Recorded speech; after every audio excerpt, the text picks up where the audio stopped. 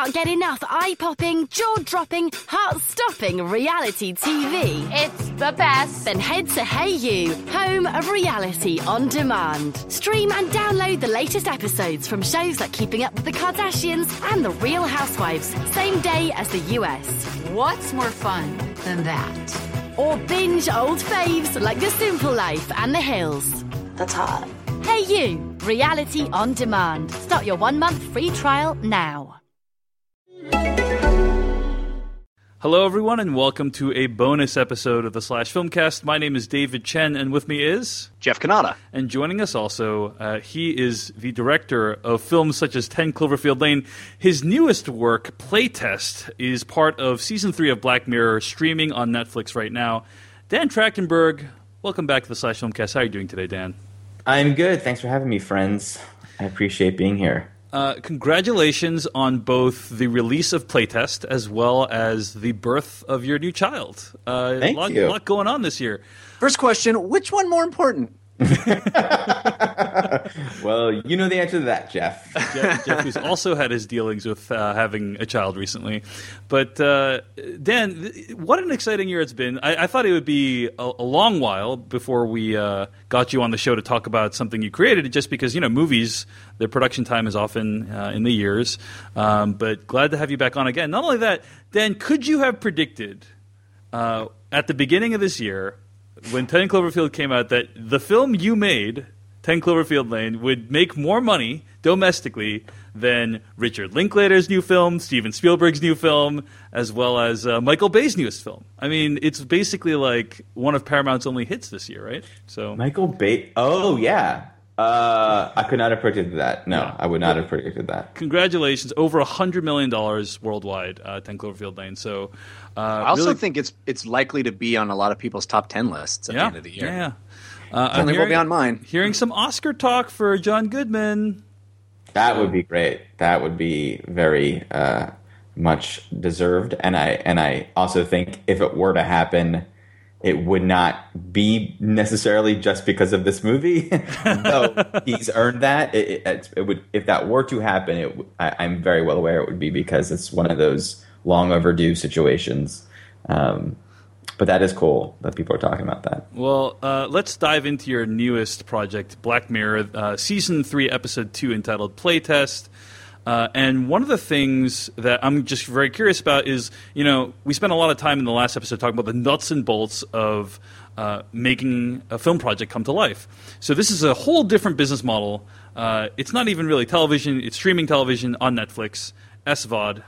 And it's a show that has like a really strong voice in the showrunner, Charlie Brooker. So how did this opportunity land in your lap and, you know, just describe the process behind hearing about this and taking it on? Well, it wasn't that intricate. It actually occurred just a few weeks after the release of 10 Cloverfield Lane here in the States. I think it wasn't even out yet in the UK when they first asked about me. And they had already made the first 5 episodes. They were well underway in production. They completed a couple of them and still shooting some. And they needed a director for the final episode of production. Obviously, the release order is now a little bit different for the episode that I did called Playtest. It's episode 2 now in the Netflix order. Yeah, but it's almost like creators put a lot of work into sequencing the episodes. That's a whole separate matter that Jeff Kanata and I have been arguing about. But continue though. Oh, I missed the conversation about that. Well, it's almost like friends who ask friends which order to watch things in can also be influential. But you know, it's neither here nor there. Go ahead, Dan. Go ahead, Dan. Yeah, please. Was that on the last episode that you guys did? It was on the last episode. That's right. Yeah. What was the order that you were? Basically, no, it wasn't about this. It was about. Jeff asked me which episode of High Maintenance he should start with, and I helpfully suggested episode 1, which his wife found very distasteful, and so a debate raged as to how seriously we should take the sequencing of episodes by creators in an anthology show such as this. Anthological, yeah. Yeah, it was. I know Charlie, the creator, Charlie Brooker, and Annabelle, his producing partner. They talked. We were talking a lot about how we could mess with the Netflix front end, and is there a way to make the episodes appear randomly for everyone so that no one paid attention to order.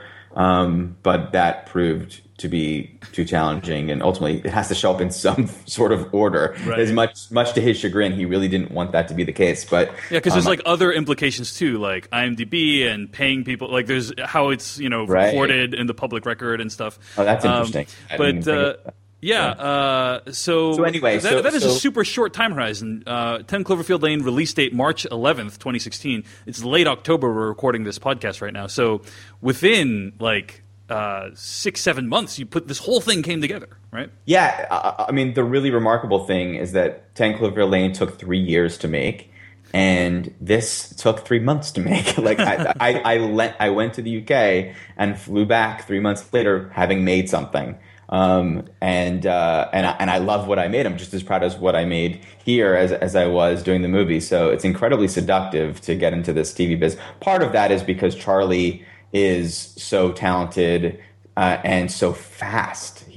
I showed up there. My first phone conversation with them was over a treatment for the episode, and like I said, it was only a couple weeks after the American release. They hadn't even seen my movie yet. They had just heard about it and had an inkling, and then Annabelle went and saw it before our second Skype conversation, and she had flipped for it and was terrific, and she screamed and all those things. And Annabelle is who in this? Annabelle Jones is it's Charlie and Annabelle. They're the producing team of Black Mirror. They met on a show called Dead Set that they made together a few years ago as well. That's also now out on Netflix. Now, were you a fan of Black Mirror before this? Because I know in the Slash Filmcast we loved it as well. I remember. I'm sure I heard about it over Twitter, but specifically Mary Winstead when we were shooting Cloverfield Lane, she there was one lunch where she it was the Monday back after a weekend, and she was like, I devoured the show Black Mirror over the weekend. And I was like, oh my God, I'm hearing about it. So as soon as I got home from New Orleans, I started devouring it. So yeah, I loved it. I was kind of in. Before I even read the treatment for the episode, I was like, well, I'm definitely going to do this. And it's different than other TV shows, too, in the sense that you got to basically make a short film, right? Because it's not like it had to tie into any other episodes. There's no continuity. There's not even any of the same actors. I mean, it's completely different than most TV experiences, right? Yeah, that was, besides loving Black Mirror, that was why I was basically in having before I even reading, because it's important for me to, it's interesting. I'm like this with video games, as you probably know, Jeff, too, or maybe we all are a little bit. Like whenever you get deep into a game and then you leave it for a while, the thought of going back to it and trying to remember where you were, what the story was, what your skills were, what your relationship to the characters are, that's so daunting that it just becomes a thing that you don't do. And I think about that a lot in terms of television. If I were to ever get involved in episodic TV, it's not that appealing for me to even something like Game of Thrones, which is a show that I love and we all love, and is culturally, significant. The idea of just doing an episode of that where the actors all know and understand their relationships and their characters far more than I could, even being a fan, and the dynamic of the crew and all that, none of that is appealing to me. All that is super daunting, and it's also not as rewarding because you don't really get to be as you. You don't really put wear your heart on your sleeve when you're making the thing. So you come in as the new guy. Everybody else has been there for years. Yeah, you're the new guy. I've heard where directors add a lot of value in the television directing process is like if you have a major set piece, for instance, like with Battle of the Bastards in this recent season of Game of Thrones, that's something that a skilled action director can lend their hand to. But also primarily because the characters and the relationships are already all set, it's really the side characters that get a lot of work. Like, the character they already know what the actor knows what the character is at that point. But the guest stars or the side characters, I feel like, from what I understand, a new director spends a lot of time working with them. Does that resonate with you at all? That makes sense. I mean, to a degree, but I mean, the job is so all encompassing that everything that you're doing is, I don't know, it seemed anyway. So what felt more appealing to me was, the idea of doing a pilot. or didn't even occur to me. Oh my God, yeah, Black Mirror. I get to like make another movie basically. And come to find out when I got the treatment for this episode that it was very much up my alley. It was entirely centered around video games. And Charlie, they didn't even know that I had this background doing the Totally Rad show, where we reviewed video games for years. And Charlie has a similar background. Charlie was a video game journalist as well in the UK. So we both really hit it off and found this format to express our love for gaming and include so much about how we understand the culture of it, the industry of it, and all of our favorite games and stuff in the episode that's about video games to a degree. So it was basically a couple weeks after the movie, started getting these phone calls, and we really hit it off. And then I was off to the UK. Originally, actually, the episode was going to take place partially in Japan, and that was also very appealing to go spend some time in Japan for the first time. And then as soon as I got there, Charlie had taken that bit out and sort of reconfigured it and wanted to know what I thought. And I was like, I really want to go to Japan, but I think you made a good decision. So, I had a really little miniature life crisis there of like, I wanted to take that trip, but ultimately it worked out so much better. You've been tested as to whether or not you're going to support the story or Dan's personal travel needs. or my and business. You passed the test, Dan, so congratulations. Yes. Thank you. So what contributions did you make to the script? What was it like working with Charlie? He has the sole writing credit on this one, I believe. Yeah. What additions did you make? My understanding, I've read some interviews that you added the ending. And we should say that there's going to be spoilers for the episode of Playtest, so go watch that episode on Netflix. Come back, listen to this interview. Please. But that you had added a BioShock reference as well as the second ending that happens, the second wake up thing that happens. I would not say that I added that ending, but the ending was definitely different in the treatment. So a lot of it was very different. Yeah. So how did you shape and mold the treatment? Well, it wasn't like I came in and said it has to be this. It was extremely collaborative. And Charlie has a very strong authorship on all of them. They're all very much in his voice, in his devious mind. But he was extremely collaborative, especially with this one. So the character of Cooper changed quite a bit originally, and that mostly came from casting Wyatt, actually. Originally, he was someone who was kind of not a great guy and throughout the whole thing, and you're kind of hoping that he would learn this lesson. You sort of wait, come on, dude, learn that, he was that horror movie trope, and I think that we were able to shape it into someone that was a little bit oblivious and aloof, but you kind of cared about him and you understood why he was the way he was, and you're sort of rooting for him to learn a lesson rather than waiting for him to learn a lesson. That was a big deal. And then the ending shifted a little bit from a practical standpoint, and then also from a storytelling standpoint, and a lot of the set pieces, so to speak, those horror moments in the house changed quite a bit throughout the whole process as we unraveled things. And so the scares were all different things at different points, but it really was, page by page, we would comb through and make sure everything was what we wanted it to be. But ultimately, it certainly is Charlie's thing. But one of my favorite things about the episode is how the Wyatt's character is constantly commenting on the experience, almost like a Scream movie, perhaps, where he says there's going to be something behind there. I know it, which I love, because I always, you always feel that as you're watching. And there was a couple of moments where I turned to my wife and I was like, "Oh, there's going to be something behind there." And then Wyatt goes, "Oh, there's going to be something behind there." And I was like, "Oh, that's I so said the great." exact same. It's like a very postmodern approach to it. Yeah. Now, was that always part of the take, or did that sort of come later? I partially can't remember.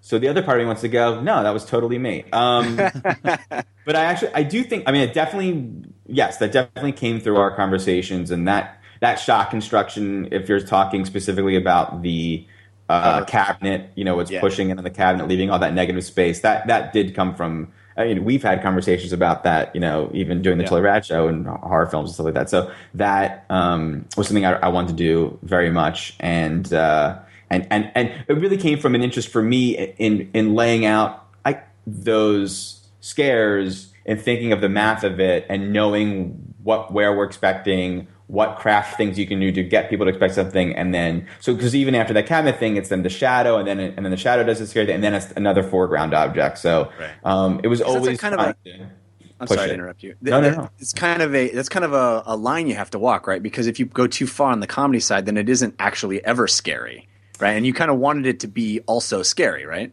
Yes, that was a very tricky thing for the producers to trust me and the editor and the cinematographer with, and because things aren't necessarily scary on set.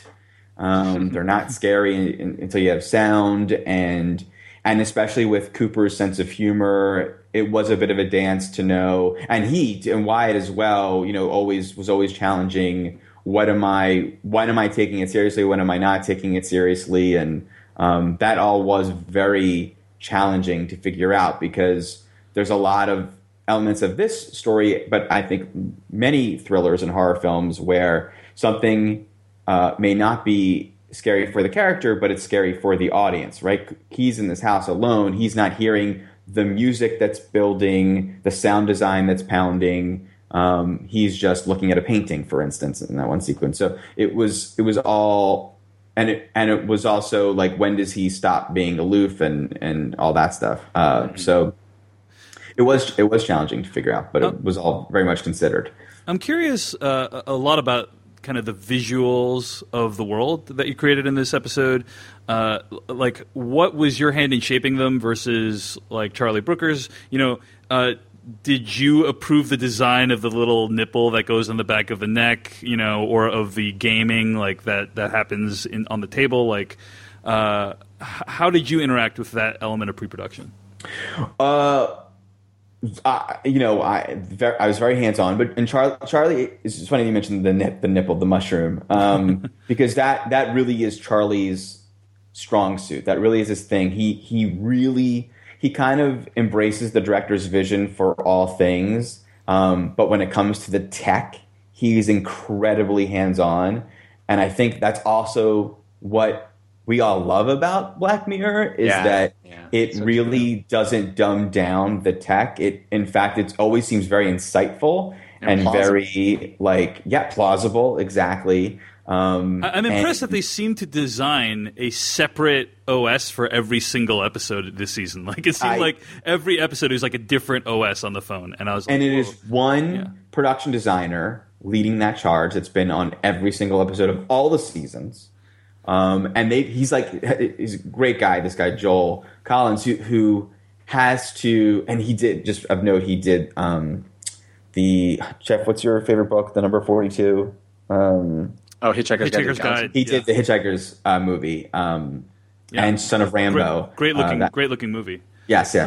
So he's had to design like a million iPhones that are all slightly different, and all those interfaces. And Charlie is a stickler for those interfaces. And I know there's some filmmakers in this season that were just like, it's just like whatever comes to those decisions, Charlie made all those decisions, and he just worried about other things, And it's so important though for a show like this, and it really makes it.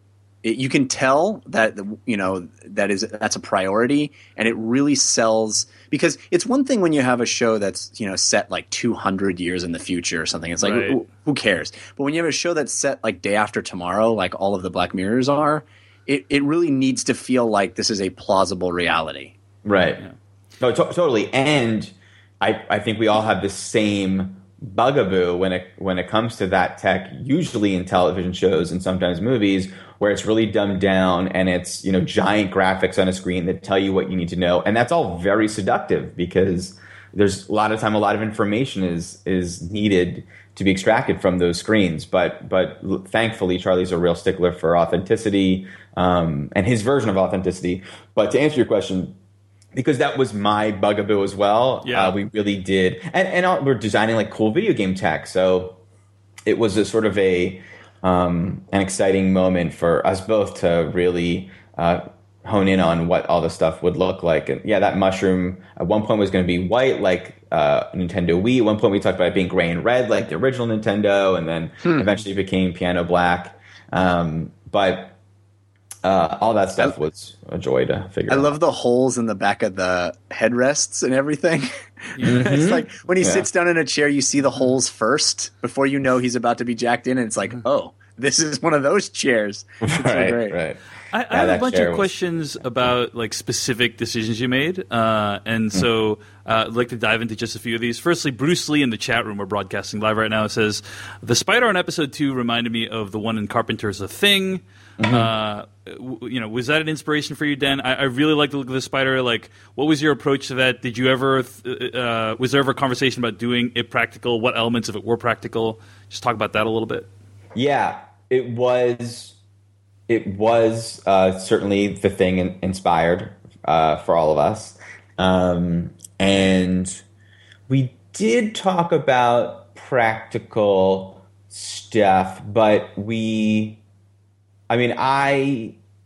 it's funny too, because like Sonia's head was a practical thing, and it sort of reinforced my feeling about practical stuff. And it's very, very common to hear from filmmakers and also from critics and fans to say, oh, I wish we had more practical things, and I hate CG and all that stuff. I actually feel quite differently about it. I find unless something is amazing, truly amazing, which takes a lot of time, not a few weeks, which is what we had. I find it to be more distracting because I'm in awe or interested in, look at that built thing. Right. Rather, like, I'm so glad Gollum was what he was because he felt like a creature to me, not a puppet or a person in a suit and whatever. Now, people can say literally the exact opposite of what I'm saying about CG, and at least it's like actually a thing that's made of real substances in life, and that's why they love it. But I feel differently, typically it takes some augmentation to make something actually feel truly real, and certainly Sonia's head took a lot of augmentation. It was really fun that we did it practically and really exciting. But my heart was in my throat throughout all the post-process before we got to augment it, because it was really cheesy. It felt like, like on set, it looked really cheesy. Yeah, it felt like season 1 of Buffy, and I was like truly terrified. But with CG, you're less terrified. You just trust that it can work. We barely used CG. It was more compositing and color correcting it and doing things to it. But it was really tricky. Anyway, that I'm not answering about the spider. So the spider, was immediately like, this has to be a CG thing. Now, we did shoot our actor, his face, so that we could borrow it, because a CG face, as we all know, is fairly challenging, especially the eyes. So we really utilized having him on set in position to make that look as good as it possibly can be. And there was so much back and forth on how much of the man is there and how much is the spider is there. Right. And it really was quite the dance to figure that out. And mouthful of dicks, is that what he says? Has a mouthful of dicks? It was originally, that line was originally, it looks like a vagina with teeth on it. But then when the special effects came in, we realized it looks a little bit less than a vagina with teeth on it. So Wyatt, when we were doing VO, we were looking at it and came up with a new line there. But it's got those two mandibles that kind of look like phallic. Very cool. I think it is definitely scary. I think you strike a good balance of making it look kind of otherworldly, but also like within the universe of what you're trying to create. I want to ask you about the score. I finished Black Mirror Season 3 at this point, and the music budget for this show feels like it's massive. But I believe you used Bear McCreary again to score sure this did. episode, right? So, so I'm getting like, was it ever an option for you to use other kinds of music, or did you know immediately like this has got to be an original score? No, I assumed it would be an original score, and when I showed up to do my episode, they had already done episodes with Max Richter scoring one episode and Clint Mansell scoring another episode. So, they were like, when I brought up the idea of Bear doing it, they're like, yeah, like whoever you want, like you go shoot for the moon, because they really did not sacrifice anything for that. But also, I think a lot of not only those composers, but all of the crew really wanted to do the show. So I think, budgetary restrictions for other shows didn't necessarily apply for this as much, because people really love Black Mirror and wanted to work on it. I know that's how a lot of actors came to it. That's how other writers had come to it. Everyone is such a fan of this. The people were more generous with their time. Yeah, if you make something great, then it makes it easier to make great things later on, I guess. Definitely. But Bear, I thought, did a tremendous job, and he did. The score was almost more like what I initially thought the 10 Clover Lane score would be. It's more like how we temped 10 Cloverfield Lane. It's very synthy, like part. Inspired by like old school video games. It felt like to me, at least. Well, there was a degree. There's a degree that's very John Carpentery, and then there's another degree that is very chiptune and video game inspired. And that was my big. That I didn't know if it would even sound good, but I thought about It Follows and how well it worked for that, and just instinctually felt like it's got to be cool. And Bear was like, "You don't understand. I've been waiting my whole life to do that. I can't believe it." And I was like, "Okay, well, if we're both feeling good about it, then it should be good." And it turned out really, really, really cool. I agree. Really it's so music is so good in that episode. Yeah, it ratchets up the tension really nicely. There are at least 2 shots in this episode of Black Mirror that I was in awe of the craft. Dan Trachtenberg. Wow. And of course, they're both like long, continuous shots. Unfortunately, it's also at most 2 shots. Yeah, that's actually the only 2 shots. The only 2 shots that were impressive. But there was one shot where I think it's like Sonia is fighting him, and he kills her, and like the camera pushes in really close on his face, and then as it pulls out, you realize that Sonia is no longer there, and like nothing is there, right? And that I think that was all done in one long shot. And then there was also at the end when he reaches the access point in that room, a lot of that is done in one shot as well, right? Yeah. So firstly, was there any digital stitching, or were those actually practically done as one shot? Like specifically when Sonia is on him, there's like blood and knife stuff all over him. Like, did you really figure out a way to practically remove all that? No, that was the blood. He had blood on his shirt. There was we didn't have a knife. A lot of the knife in that scene is digital. There's a couple practical knives, but most of it's digital, or most of it's like we shot an element and then we comped it in. But they just had to erase the blood. That was actually the last effect to get done, was them cleaning up that shirt like weeks ago. But it's interesting because that shot there was originally a much more overly clever version of that was basically if you remember the opening shot of The Others, I was just going to do that shot, and which is the same idea, but it was just a little. The camera would have been more Dutch on his eyes, and it would have been more of a slicker crane move revealing. And Wyatt's performance was really incredible, and our operator, we just kind of felt that, knowing that was a shot we needed to get. It just sort of happened, and we were like, it's not going to get better than that. That's great. Let's just and it felt so much more organic in the scene that way anyway. So we just did that. Also, you're running out of time. So that happened as well. Similarly, running out of time. Yeah, that scene that you're referring to when he reaches that access point room.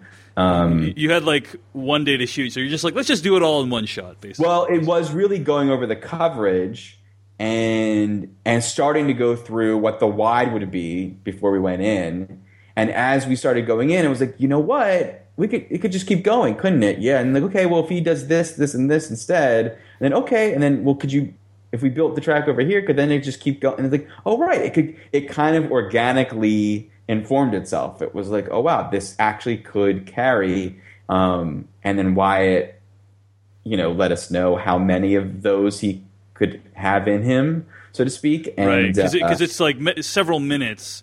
So you can't just do like 50 of those, right? It was a pretty intense shot.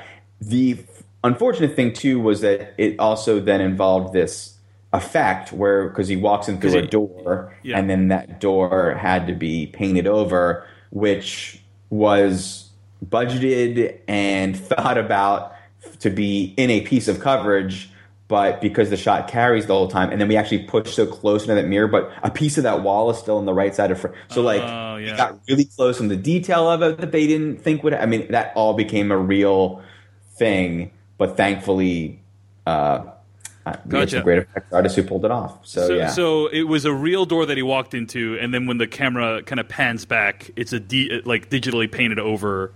Like a wall. It's a real door in a separate part of the house, so even the hallway had to be painted in. It's a hallway behind him. Yeah, I really made it hard on everyone. That is so cool, though. How many shooting days were there for this episode, by the way? There were 18 days. Wow. Very healthy schedule. Healthy schedule. Well, why don't we talk about the ending of the episode? So it reminded me a lot of Existenz, actually, the David Cronenberg film, if you've seen that.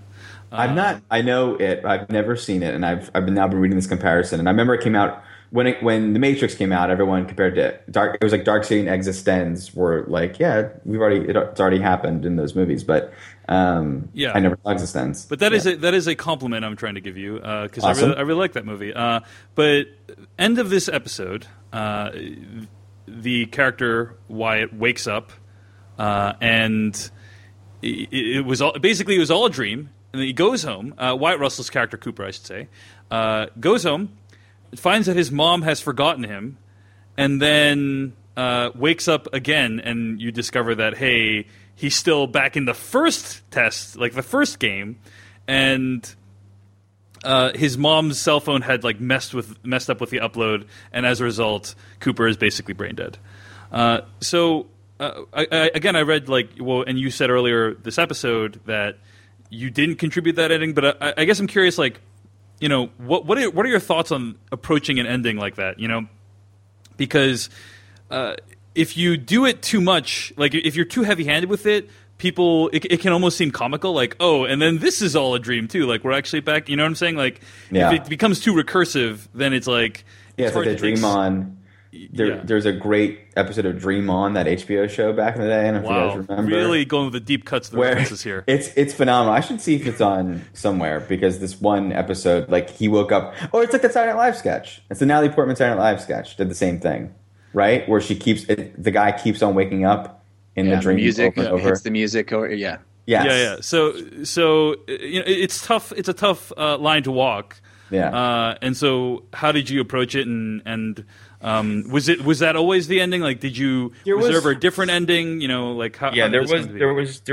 The ending was a little bit different. There was an ending where you see him being dragged away to like an insane asylum at one point, and then he wakes up. He just woke up back in the office, not the white test room, but the show's office, and we find, okay, he's okay. But it wasn't, guys, it's hard for me to remember, but I actually am not sure if he even ever went home to the mom in that. It just was, okay, no, he's back and he's fine or something.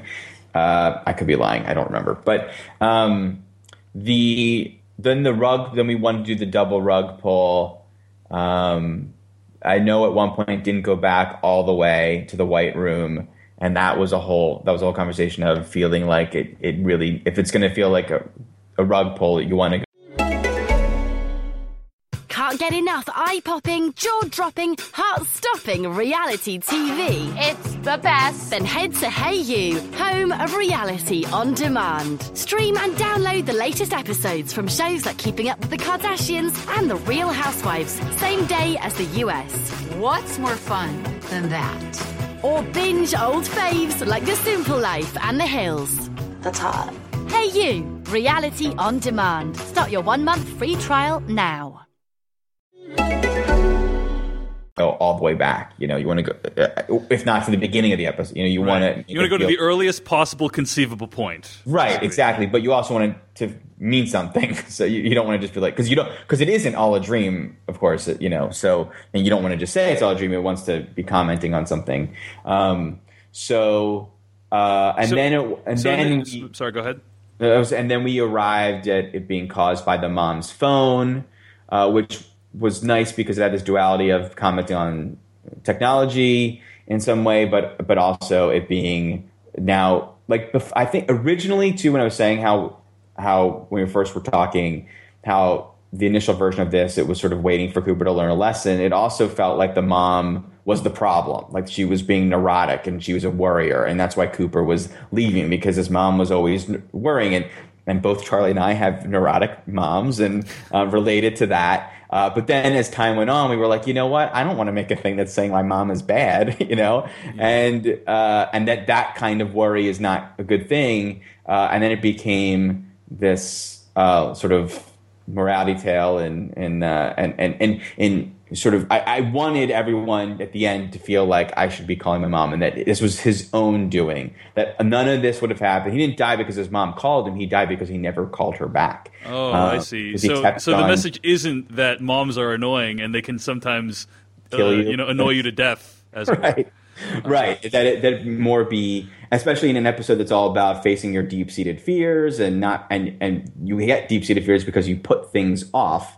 And here's the guy putting things off, waiting for, I'll just talk to her when I get home. I'll deal with it later. And you're not getting the chance to do that. I will just say that, like, from a personal standpoint, I thought the scene where he comes home and his mom doesn't remember him, like, I understand why you needed to make that kind of a dream sequence, as it were, like, not real, because it does feel a little otherworldly. But man, that really got to me. Like that scene where the mascara is running all down her face from the crying, and she doesn't remember who he is. Like that, to me, that is like every child's worst nightmare. And just to see it on screen, even though, like, I know it's not real in the universe of the episode, but to see it like that, it really kind of shook me. Wow. and so, but then the fact that it was all a dream, I don't know, in some ways undercut that incredibly powerful emotion I had. So I guess what I'm saying is I'm still sorting out my feelings on the ending. Got it. But certainly there were parts of it that were super effective to me. Like, yeah, when he gets home, it's just like, because we all have parents. Like no one wants to be at that point where, like, it's too late. Like, you could have done something, but it's too late. Although I guess ultimately that is the message of the episode, right? Right. Like, yes. That you need to act now because you don't know how much time you have. Yeah, this device that connects us also helps us ignore each other. It sort of does both things. And this is this episode, unlike other episodes of Black Mirror, isn't entirely fixated on that comment.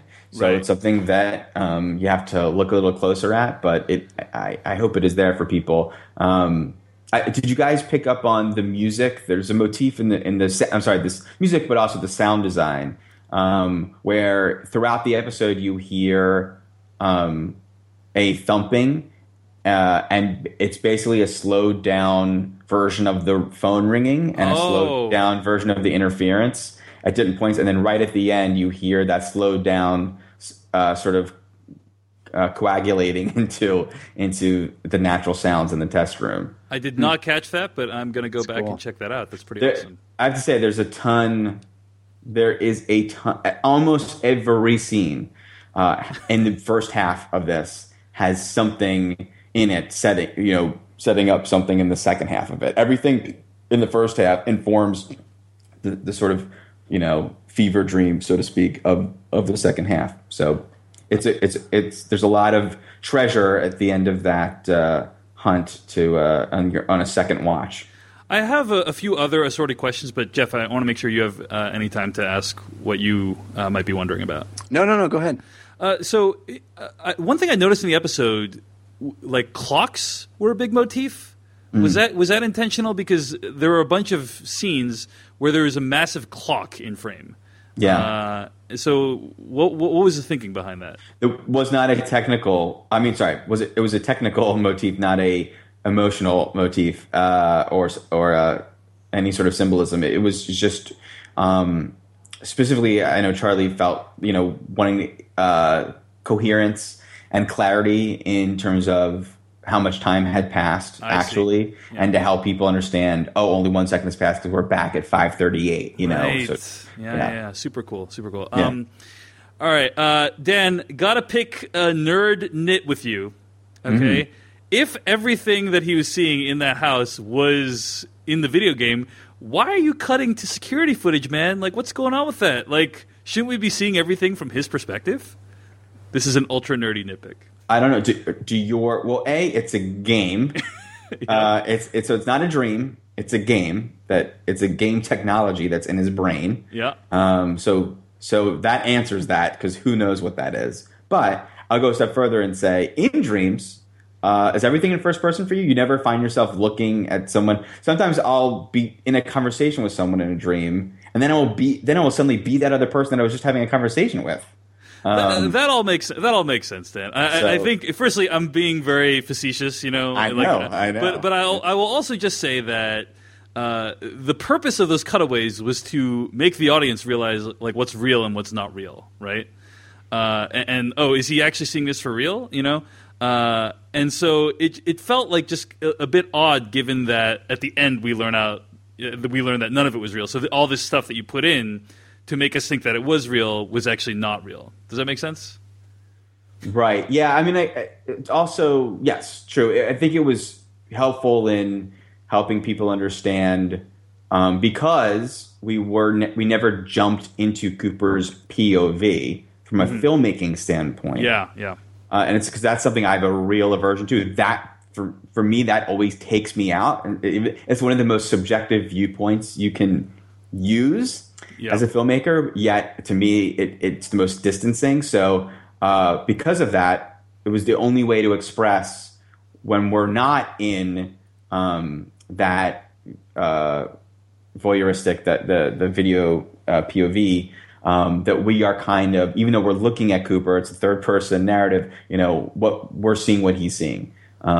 And it's only in those moments we get a privileged POV to understand what it looks like for Katie or for the other operatives. So right. I will say it is a great moment in the episode when he's been touching all this VR stuff, and there's a cool effect when his hand passes through it. And then when Sonia shows up and he touches her in the face and his hand doesn't pass through, that is like a crazy moment, because then you realize, wow, in the universe of what they've set up, like this is actually real, insofar as anything's real in this whole setup, right? So that was a great moment. I really loved that. Yeah. Awesome. Interestingly, I don't think you've watched the rest of the season yet, have you? Only got to see Nosedive just last night. I'm dying to see the others. Because there actually there is another episode, Men Against Fire, episode 5, that does use the first person. To great impact, I would say. And it also is very much about perception and what's real and what isn't. Yes, I know a little bit about that. Yeah. So San Junipero, Dan. Oh. I can't wait. I know. Yeah. I was very lucky, and I worked with this awesome producer, Laurie Borg, and he produced Nosedive, San Junipero, and my episode. So through him, I got to hear and I've been a fan of Mackenzie Davis forever. Not forever, but for a while. And I was so jealous that he got to work with her, that she was in that episode. And I'm so excited to see that. And I've been hearing how beautiful it is for a long time. I think that was the first episode to finish, actually. That was the first episode they had actually done. But yeah. So I have this is a super random question, but I'm curious, and we have the time, so I'm just going to ask you, and maybe I'll edit this out later. But I'm curious about diversity in the cast, just because this is a really diverse cast. You had like a white guy, you had an Asian guy, you had a black woman.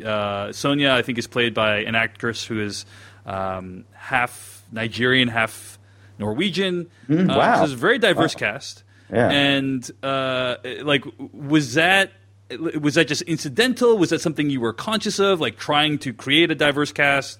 What was your, and Black Mirror as a whole, I should say, the cast for season 3 I think is very diverse. I mean, episode 6 is a buddy cop movie with 2 females as leads. So what was your approach to that, if any? Yeah, I think so far all of my experiences in casting have been, how do we make something diverse in trying to not just cast ourselves in something.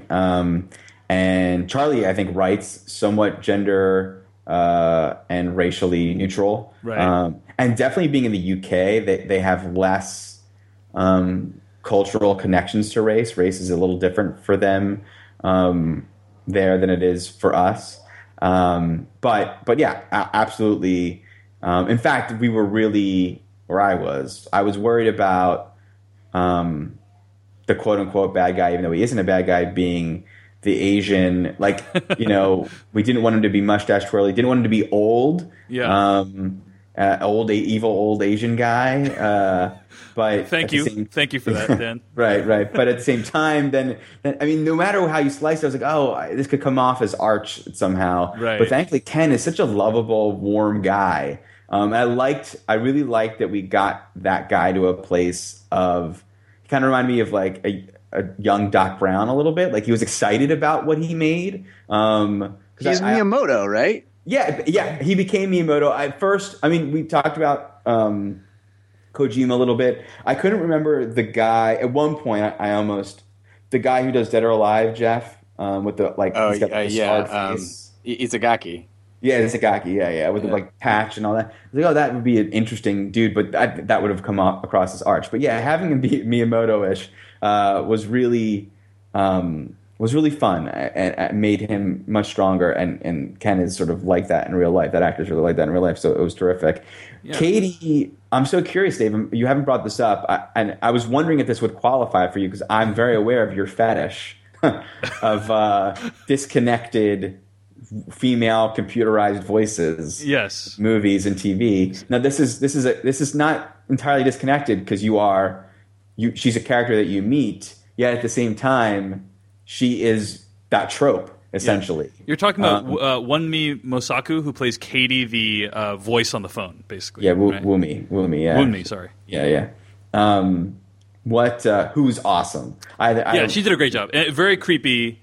And let me just also say, with the Asian dude, I thought you did a great job as well. Like, at no point until maybe the very end did I think he was even an evil guy. But with which he dispassionately disposes of Cooper's body was pretty chilling and very well done, I thought. My only real regret with him, I didn't know it was, but like there's only one time where he doesn't understand English. And it's this ridiculous. Oh yeah, that was pretty. That was pretty bad. Like, I was like, he doesn't know. Was it like he doesn't know what the word "fun" is or something? He's super. Yeah, he said super fun. Yeah, I was like, and then later, like literally, like seconds later, he's speaking fluently. It's like, well, there was. I mean, I'll just tell you from a technical standpoint, there was more of that. There was more of him leaning on Katie, and that all got whittled away. And we need to establish that Katie is this translator is this interim, between him and Cooper, and that Katie speaks fluent Japanese as well. So that happened, and then we were cutting, and I was like, it's kind of stupid that that's the only thing.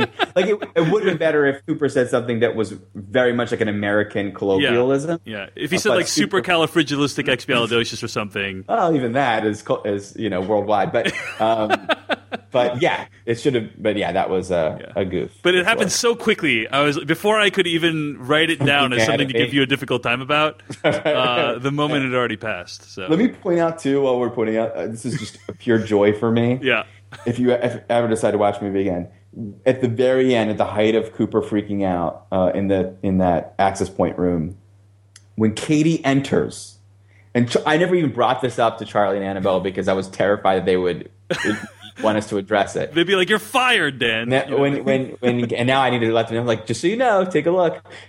Katie, look at the cutting of how Katie comes in and sits down. Yeah. It is totally without continuity. She does it twice. Like it's awesome.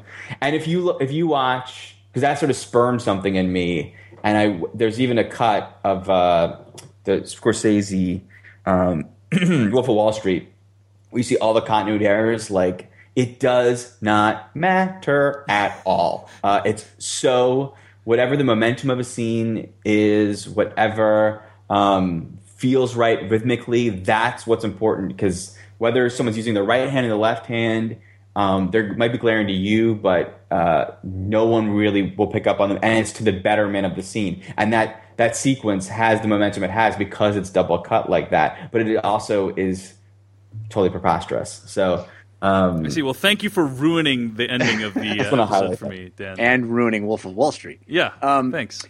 The thing I was going to say is when you guys were talking about the disembodied female voiceover, there was one point that I was utterly convinced that the voice changed to the girl that he had slept with. That doesn't happen though, right? No. What are you thinking of? Are you thinking of the Emily? I thought when as he was going insane and she had come in and he was getting stuff in his ear still, I thought that at one point it changed to that. But I guess just, me and my American ear all right. They all sound the same. No, it did change. It was changing. Her voice was warping, but not to Sonia's voice. That's interesting, though. Could have been an interesting choice. One of the critiques I've read of the episode, I think it was at IGN. I don't remember where exactly, but basically that the game that's being played in this episode is not a conventional game. Like, there's no objectives. There's no sequence of events that need to happen in order to complete the game. So was that you being a massive video game fan yourself? Obviously, video games can take all different shapes and sizes. So I'm not just saying a game needs to have those things. But did that ever enter the thought process for you that maybe we should make it a more conventional game? What are your thoughts on that? Well, yeah, I mean, we had a lot of conversations about it being what kind of game it is, and would we why would we I want the game where I don't leave the chair, not the game where I have to have a haunted house to be in. But ultimately, and this actually got cut out of the episode, there was a much larger end scene in The Office where we see what the actual game was, even though that ultimately wasn't real either. But where the actual game was, he shows him on the iPad and he says, "You weren't actually supposed to leave. This was the game." And he shows him on an iPad, the game is basically Playroom, PlayStation Playroom. It's just he would sit, it'd be more like the Whack-A-Mole game where ghosts are popping out of the coffee table in front of him and he's got to whack them or whatever. It was just going to be an on-the-couch game. Of course, in the mushroom embedding in itself, it was wildly exacerbated and got insane. But that's sort of post you experiencing it, and as you experience it, what is the idea? I think it was more of a testing out the technology for them. Right. It wasn't go do this game. It was more does the tech more testing the tech. Though I will say there are games like Outlast, and there are plenty of Slenderman. Yeah, there are plenty of games, especially more than 2 years ago, that are that our experiences are experiential as opposed to go complete this objective. I think there's plenty of objectiveless games. Someone in the chat asked about the sequence in Japan that was removed. What was that about? He was just going to, instead of it being in the UK, he was going to be backpacking across the country, and he ends up in Japan. And meets a Japanese girl and is brought to basically, Miyamoto or whoever's office is, and it's all Japan and all otherworldly and all. And actually interesting, and I wonder what you think, Dave, but I think one of the first feelings of that was that it might feel like we're demonizing that culture. Yeah, yeah. And so that was the first aversion to it. And then it became a budgetary interest for us. and then honestly, the real convincing, I had a tough time aesthetically with it. And then I kind of landed on, I don't know if it's really landed for anyone else, but I liked the production design of this guy who would have loved this aesthetic. He built these games around that old, dusty British haunted house aesthetic. So he would build his game company in a place like that. Right. And I like that we had this combination of old, stodgy British fireplaces and staircases with the Japanese minimalism, with those tiered floors. And it looked great. It looked great, yeah. I thought that was a cool. We hadn't seen that production design as much as we'd seen the other kind, Yeah. So, well, good choice, Dan. Okay, I think that was a good call on not demonizing Japanese culture. I mean, even unintentionally. I know that wouldn't have been what you're trying to do, right? But yeah, I think it does. It certainly is. I think it's, in my opinion, it's very challenging for someone to be offended by playtest, which I think is kind of what you're going for, like you being like any creator. But I thought it read wonderfully. I wanted to ask you about like video games generally, and one of the things about the morals, the takeaways from this story, like is that video games could evolve to a point where they become more scary, or they're customized experience for you, like they play to your specific fears, and we should evaluate the danger in that before we like plunge headfirst into that. Do you think that element of video games is terrifying, or like what scares you about video games these days? Well, other than Jeff's enthusiasm about VR. I share that enthusiasm, but and funny enough, I had not experienced VR when we made this. I mean, I had it at E3 years ago, but not to the extent that I did when I first went over Jeff's place not too long ago. And I've since bought an Oculus for myself because I fell head over heels in love with it, and I hadn't really done that. Later that day, he bought an Oculus. Yeah, later that day, after spending some time on Tatooine. But Charlie and I both feel very similarly about horror games in that we don't like playing them. I've played all the Resident Evils and all the BioShocks. But Jeff, I know, feels similarly about racing games. It's like in my adult age, I realized this is not a fun experience for me. This is anxiety inducing. I was doing it because it's a great game and everyone talks. I want to be a part of the culture of it. But I realized it's not actually fun. It's not fun. It's misery for me. So I would never do what Cooper did, and I wouldn't. I've yet to play a horror experience on my Oculus. I'm terrified. The dinosaur scares me in the demo, and there's a game like Ocean Rift, and there's where you get to like be floating around the ocean, and there's a shark component, and I was flipping out because you're in a cage and you're just waiting for Jaws to show up, and it's truly terrifying for me. I'm all in on Whack-A-Mole, though. That adorable gopher, that was very late in the process that thing became so adorable. And I tell you, had we known from the get-go how awesome that little guy would be, he would have been his little buddy throughout the whole episode. Oh, that would have been awesome.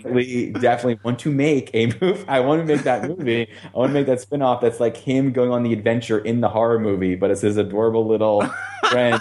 Well, you got to have the giant scary version of him that shows up at some point to attack. Right. And of course, I don't know if you guys picked up on, but in the beginning he's playing a little iPhone game, an iOS game that's a little mole rat platformer that is sort of the inception point of that guy as well. To be clear, I would have asked Dan about all the Easter eggs in the episode, but my feeling is, Dan, that you want people to find them themselves, right? So so I'm trying not to make you spell them all out.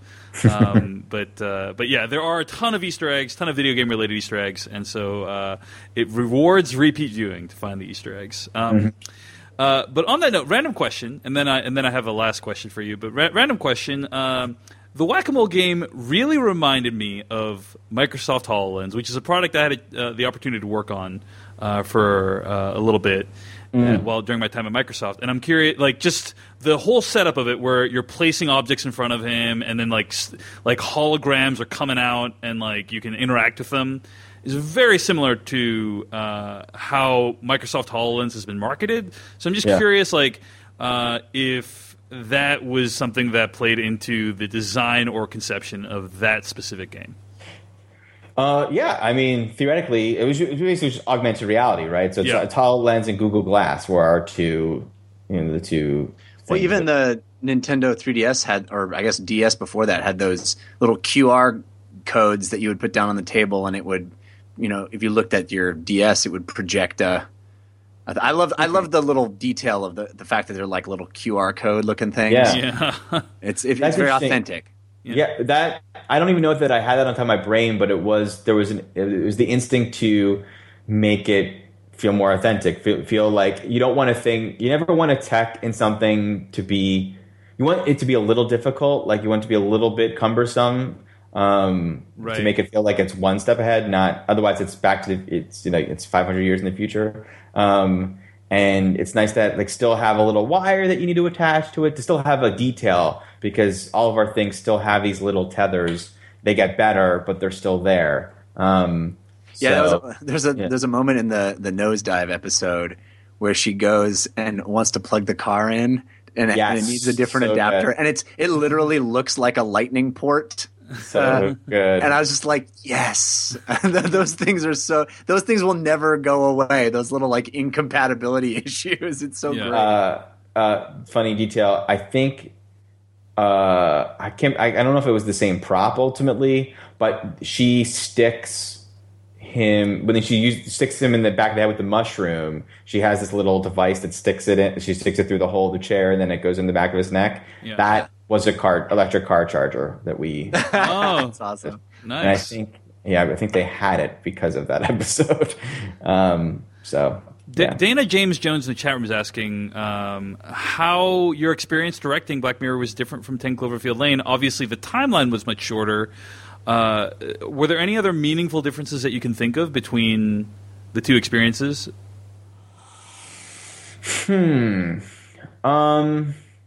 It was, they were both really collaborative experiences. One thing that was interesting was working with Charlie as the writer, but also the creator. So things that happen in 10 Clover Lane where we would all decide on what needs to take place, and then, okay, now we need a writer to help us develop that, or work with a writer, on Black Mirror, I'm talking with Charlie one day as the writer and asking if something could be more this way or that way, and then on the next day he's the boss who has the final say on something. Not that he ever pulled rank. It was every and that. I don't know if it's the British kindness in him and Annabelle, but he could have pulled rank so often.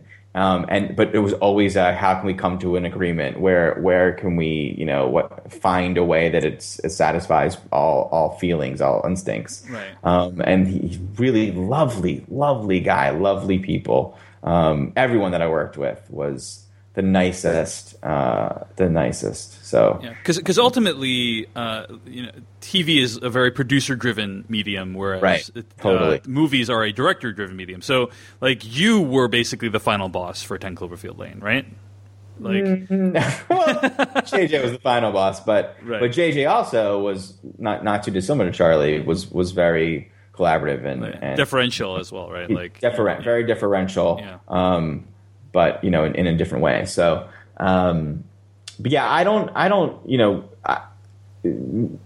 I think both Charlie and JJ got a lot of respect from the respective studios. So Paramount really trusts JJ, so he allowed us to be able to do whatever we wanted, and Netflix really trusted Charlie's authorship, so they entrusted us to do what we wanted. So I had a very similar experience to that end, where all the interactions with the studios was actually pretty terrific, and they just gave us good ideas that we could use or not use, and go from there. So, in terms of the speed, do you like the pace of TV show better than the pace of a movie, or I mean, I definitely like that I didn't lose 3 years of my life to do something, and I like that I could do something of a similar caliber in less time. I think a lot of that is attributed to how fast Charlie is. So I know that can happen all the time. I both times, I must say that relative to the mediums, I had a very comfortable schedule. And I had a lot of shoot days. Yeah. I had the right amount of shoot days for 10 Clover Lane, and I had the right amount of shoot days for this Black Mirror episode, and the post schedule was not compromised on either end. We had the right amount of time to make things good, and that's because I had producers that really cared about quality more than timing of output, so to speak. So more than the release date. So I really benefited greatly from that great algorithm of good, fast, cheap, pick any two. I really have been lucky so far in what the two that I got to pick. What were the two in this case, by the way?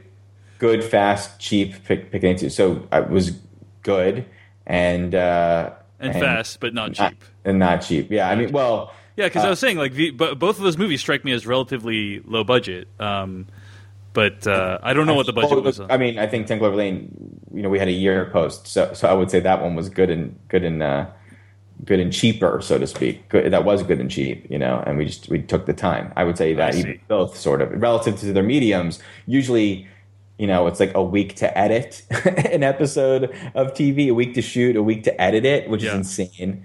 And then the post is the effects are the effects. That's on this is a new world for every episode. It's not, there's no standing sets. There's no set or character or anything that's pre-built that you return to from episode to episode. So they are really each one a movie.